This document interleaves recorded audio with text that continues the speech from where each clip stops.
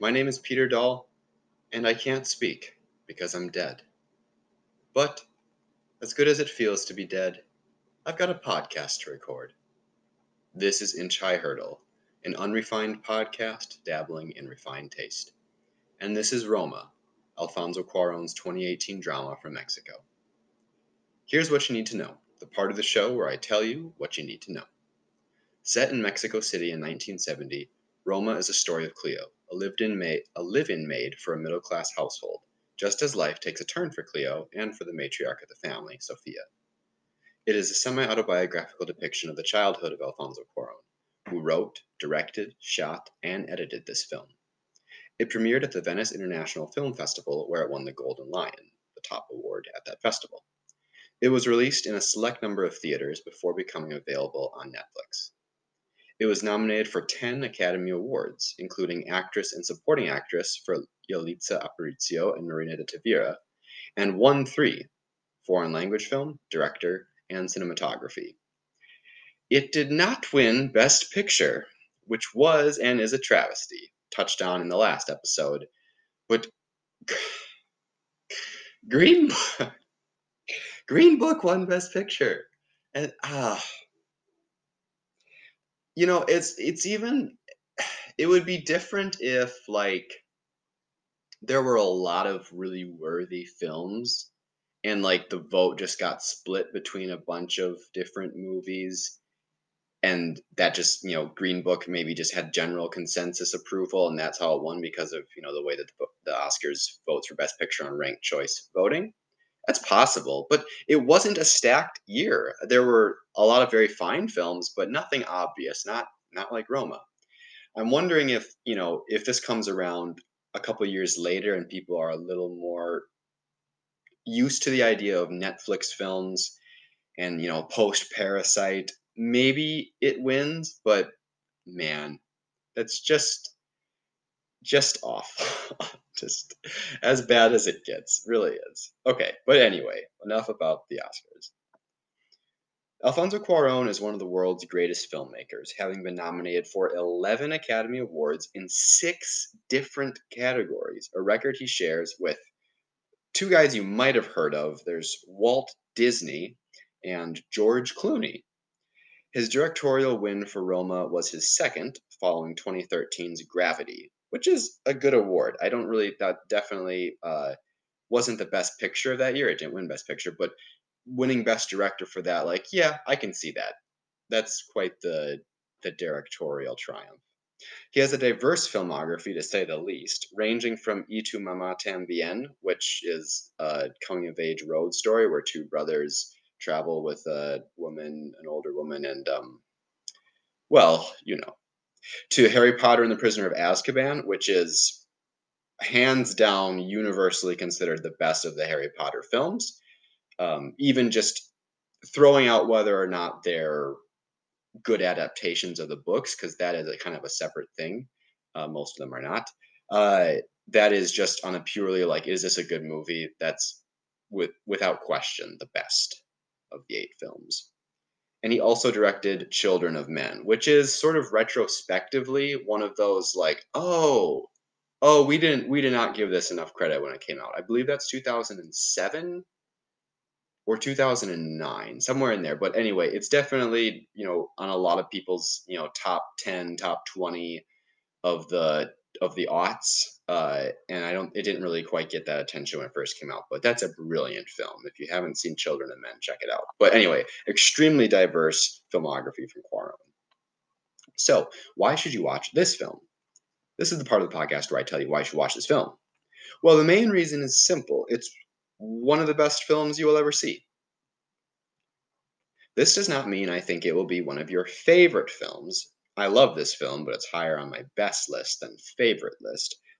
Maybe there's not enough action or romance or humor or any of the other number of things that make a film compelling to you. And that's fine. But as a work of art, as a use of the medium, as an expression of love and humanity, the greatness of this film is superlative. It's, in my opinion, no, not in my opinion, it is objectively a great film.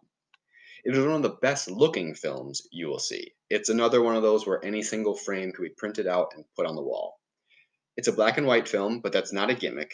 It's a breathtaking aesthetic choice. Common, everyday images become fine art, making the world of Roma and the world around us something beautiful. The performances are great, and the performances from Aparicio and De Tavira depict women in a pretty uncommon way. Aparicio as Cleo shines in both the dramatic moments and in the mundanities of keeping house. There aren't a lot of stories centered on this kind of person. De Tavira plays the scorned wife, but not as a central character, not as the one in the spotlight. We see her through Cleo's observations, giving a unique perspective on this archetype. And this is one of the most, um, what's the right word? Stirring, moving. This film gets inside you to something so basic, something so sensitive, and makes you feel. I don't know what the right word for it is. I'm sure the Germans have one, but there isn't quite one in English. Turn out the lights, put your phone away, have a glass of wine, and let this movie wash over you. It'll do what only the best movies can do. What kind of place is this? This is the part of the show where I explain some of the cultural differences that might make for some initial confusion for American audiences. So, what is Roma? Roma is named for the Colonia Roma, the neighborhood in Mexico City where the film takes place. It was founded as an affluent, exclusive part of the city, but by the 1970s it had become more modernized and diverse. Modern building styles started to overshadow the European, especially Parisian, style that had been its signature. While the majority of the dialogue is in Spanish, Cleo and the other maid, Adela, speak Mixtec, one of the indigenous languages of Mexico, one of many. Today, 500,000 people still speak Mixtec, with the number of dialects ranging from a dozen to 53, depending on what linguists. It's one of those things linguists argue about. At times, Cleo will be referred to as Manita. This is not part of her name. It's a term that means something like little sister. So when you're reading the subtitles, especially in the early part of the film, and you keep seeing Manita brought up, it's not a character name. It's they're referring to Cleo as like little sister. It may be helpful to know some of the dynamics of race ethnicity in Mexico, and the main thing to observe here is the difference between people with more indigenous ancestry and people with more European ancestry. This might be obvious to many of you, but one thing that I've learned as I've become more educated about race and ethnicity is that sometimes the more that you learn, you think that everyone is also learning with you. And sometimes there's things that might even seem basic that just aren't out there in popular knowledge. So, just a short rundown of some of a key point with this topic as it relates to Mexico. Like Americans may have an idea of what a Mexican should look like. If I say think of a Mexican, I think we kind of know what you're going to think about, but there's hardly a definitive quote unquote Mexican look. Most Mexicans might be termed as mestizo, which indicates a mix of indigenous and European heritage. I'm not quite sure if that's a preferred term anymore or if it's similar to mulatto, where it's kind of like maybe this isn't the best thing to call people like this. I don't see, always room to learn. Whereas in many European countries and the United States, white superiority dictated anti miscegenation. The idea of white superiority in Mexico suggested white blood should be combined with indigenous blood to improve those indigenous people. This resulted in mestizos. Mestizos with whiter skin who look more European would be higher in social class than mestizos with darker skin and people with primarily or exclusively indigenous heritage. This difference can be seen clearly in the juxtaposition of Sophia and Cleo. Sophia, played by an indigenous woman, Yalitza Aparicio, looks very indigenous. And Cleo, played by a Mexican woman, Marina de Tavira, looks quite European. She's not a gringa. Like she is Mexican, even though if you saw her on the street, you may not think so. So anyway, the 60s and 70s was a turbulent political and economic time in Mexico. It was one of the stages for the Cold War, and this theater was known as the Mexican Dirty War. It pitted the right wing government, supported by the US, versus left wing civilian groups demanding reforms. Put a pin in that real quick. Cleo's boyfriend, Fermin, has learned martial arts, but not just as a hobby. He is training with Los Halcones, the Hawks, a paramilitary group.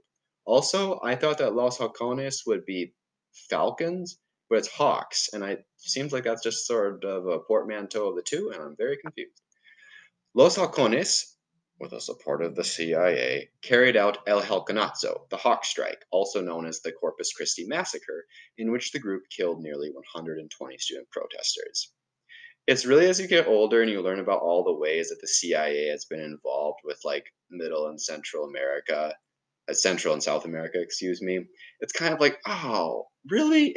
Oh, and here too? Oh, like, yeah, some just really bad shit. Okay, anyway, so now it's time for the part of the podcast that makes the most sense if you've seen the film. Spoiler warning. I'll discuss some of the themes, characters, scenes, and filmmaking choices that make this film great. Roma is about Cleo, and metatextually, it's about Lebo, the maid for Quaron's family when he was a boy. It is about a great many other things too, but to some degree, everything else this film is about orbits around Cleo and the fact of her existence. Consider it this way. Cleo is an indigenous woman working as a live-in maid for a middle-class mestizo family in the Roma neighborhood of Mexico City in 1970, and she's about to become pregnant. How must the arcs, moral and otherwise, of the universe bend for such a person to exist? In telling Cleo's story, Roma walks the thin, tenuous line between joy and suffering, sacred and profane, madness and clarity, life and death. This theme, this precarious position, is established early on in the rooftop laundry scene. When Pepe outmaneuvers his older brother and shoots him in what appears to be a game of Cowboys and Indians, a game that has not aged well, his older brother berates him, telling him that he is the one who was supposed to die. His brother storms off, and Pepe goes and lays down. Cleo has been watching, and when she asks what is wrong, Pepe says, "I cannot talk, I'm dead." Cleo lays down next to him, and now when Pepe asks her a question, she responds in kind, "I cannot talk, I'm dead." Then she says something very interesting. "It feels good to be dead." This scene is driven by two young boys being silly, but it places us in a space where life and death appear to be such fickle, fleeting things. To live is to contend with the epistemic regime. To die is to rest and be free of your role. This space will continue to be explored throughout the film. Quick note, I love the way that they stage it so that when Cleo lays down, her head just meets Pepe's perfectly. Like, and she doesn't even like look back. Like she's just measured it out exactly. Just one of those cool little filmmaking tricks that I just, yeah, it just makes simple things in this movie really beautiful to watch. As this film explores that space, it draws attention to the absurdity of this position, this precarious position. While this is a serious, realistic film, there is a great deal of absurdity. A car too big to comfortably fit in a driveway, an awful marching band, a man shot of a cannon, gringos and wealthy mestizos shooting at nothing in particular. Those same wealthy people watching as the forest burns and the workers try to put it out. The drunken man in a Christmas costume singing while the fires rage around him. Everything with Professor Zovek. Existence itself is absurd well before we construct societies out of it and make a lot of nonsense all on our own. I think that's why attention is drawn to airplanes passing overhead, including in the first and last shots of the film. We are immersed in all the cares and concerns of this particular time and place, but just overhead, people are passing to somewhere else far from here, where they will never have to think about Mexico City, and Mexico City will never have to think of them. But this setting, this tenuous position between life and death, this absurd state of affairs, is not what gives the film its emotional heft, its ability to get at something inside the audience usually left alone. The power and beauty of Roma is what the characters, especially Cleo and Sophia, do in response, which is, in short, love. Cleo's life is one long act of selfless service. She does everything for the family, and while, yes, it is her job and she gets paid, the love she shows for the children, the dedication to the adults, the lack of complaints when she is treated unfairly, this is selflessness and love in things both great and small. The world of Roma opens the door to cynicism, even nihilism, but its central characters don't accept that. They choose to love instead. The themes of Roma might be best distilled in the harrowing hospital sequence after the Halconazo. Through no fault of her own, Cleo is suddenly in a desperate situation, as if she wasn't already facing the birth of her child with no father in the picture. She happens to be buying a crib for her child when the Halkonatsu begins, and that stress induces labor. The stressful sequence of getting her to the delivery room is not how life is supposed to be brought into the world, but the grand march of history doesn't care about one Mexican mother and her baby. Of course, Cleo isn't the only one who needs medical attention, and if she isn't there with Sophia's mother, maybe she's not able to get into a delivery room at all. Maybe she has to wait in the chaotic hospital with the others who are not fortunate enough to have a connection inside.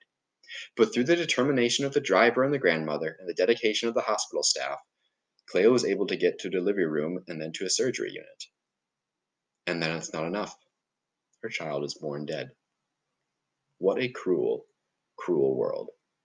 The last image is of Cleo holding her dead child, weeping, loving it with all her heart for the few moments she has with her before she is taken away to be prepared for interment.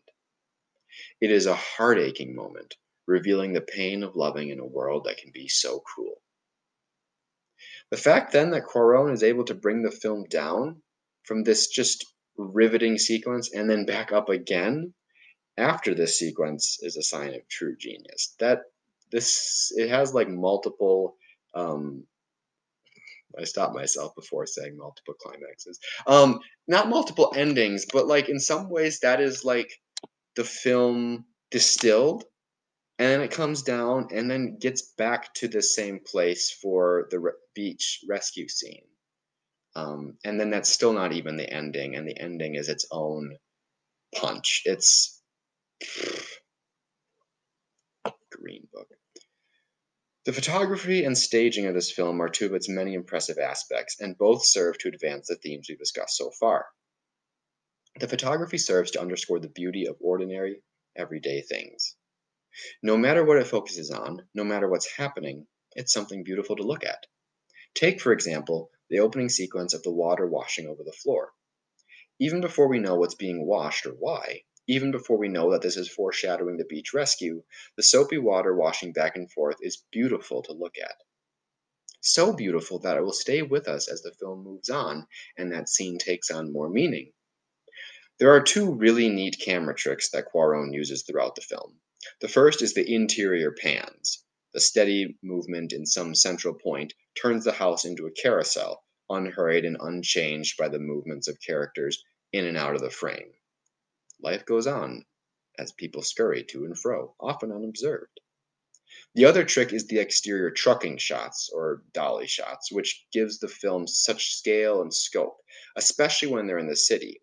They're dazzling and immersive, and this leads to my wonder at the staging of this film. There are a lot of "how do they do that" moments in this movie. Perhaps none more so than the first exterior trucking shot as Cleo and Adela dash through the city to their lunch date. So just to be clear, if you don't know, the interior pans is basically where like the camera is at a fixed point and it's just like moving either from left to right or right to left, and it does so very slowly, very steadily, and the action kind of goes on around it. The trucking or dolly shots is when, well, it's like imagine that the camera is on like a train track and it's not rotating, it's just moving in a straight line from left to right or right to left. And these track with um, characters as they're like running through the city. Really, really cool things. Simultaneously, the camera in this movie is very noticeable and the craft is loud, but one could be forgiven for thinking they've actually been transported into this world. It's really cool. Sometimes when camera is doing all these tricks, you're like, oh, I'm watching a movie. And here you can notice these things and be like, wow, this is really skillfully done. But at the same time, you you don't see it. It's almost like watching a magic trick even after you know the trick, but still being wowed into like being half fooled into thinking that it's real, even though you already know that it's a trick. It's very cool. As airplanes pass overhead, Cleo never looks up at them, while we do. Cleo knows she's not getting out of this world. We haven't quite learned it yet. Okay, lastly, let's blow through a few of my favorite little things in this movie. Things that the movie is not necessarily about, but help make it the enjoyable work of art that it is. Tough showing for dogs in this movie. A reminder to us all that they are messy and loud and just a little overrated. That's one of my hottest takes is that dogs overrated. And I'm not just saying that because I'm a cat dad. Um just guys, dogs just bark their heads off at you just for walking past. They take big dumps that have to be picked up. They have to be trained to go outside to go to the bathroom. They rip stuff up. They kill people. Like, but look, they're great. And this is the thing: Italian food is also great. Overrated. Christopher Nolan, great. Little overrated. Like, it's okay for things to be overrated but still be good. I'm not saying that dogs aren't good. I love dogs. I really, really like dogs. I enjoy spending time with them. They mean a lot to me.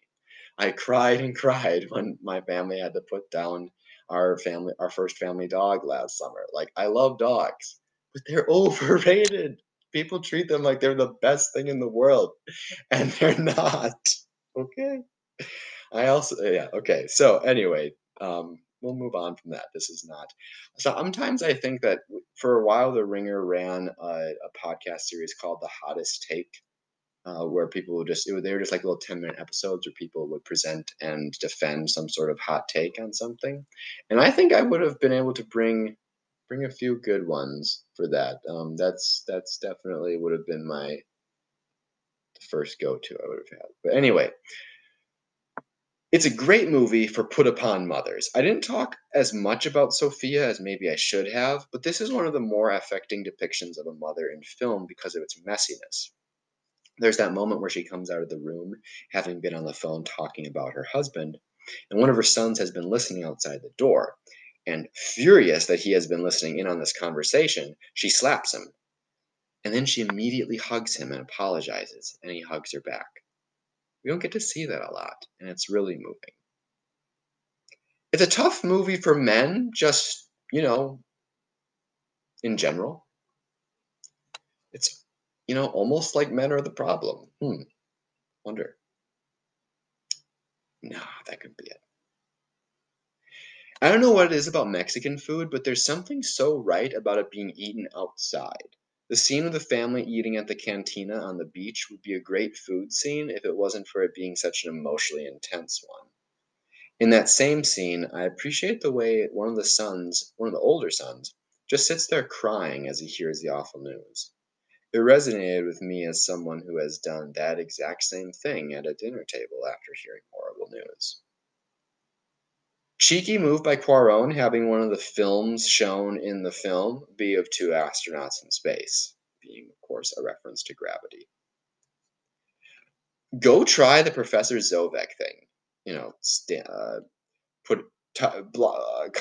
Wow. Okay, I tried to say all three steps at once there.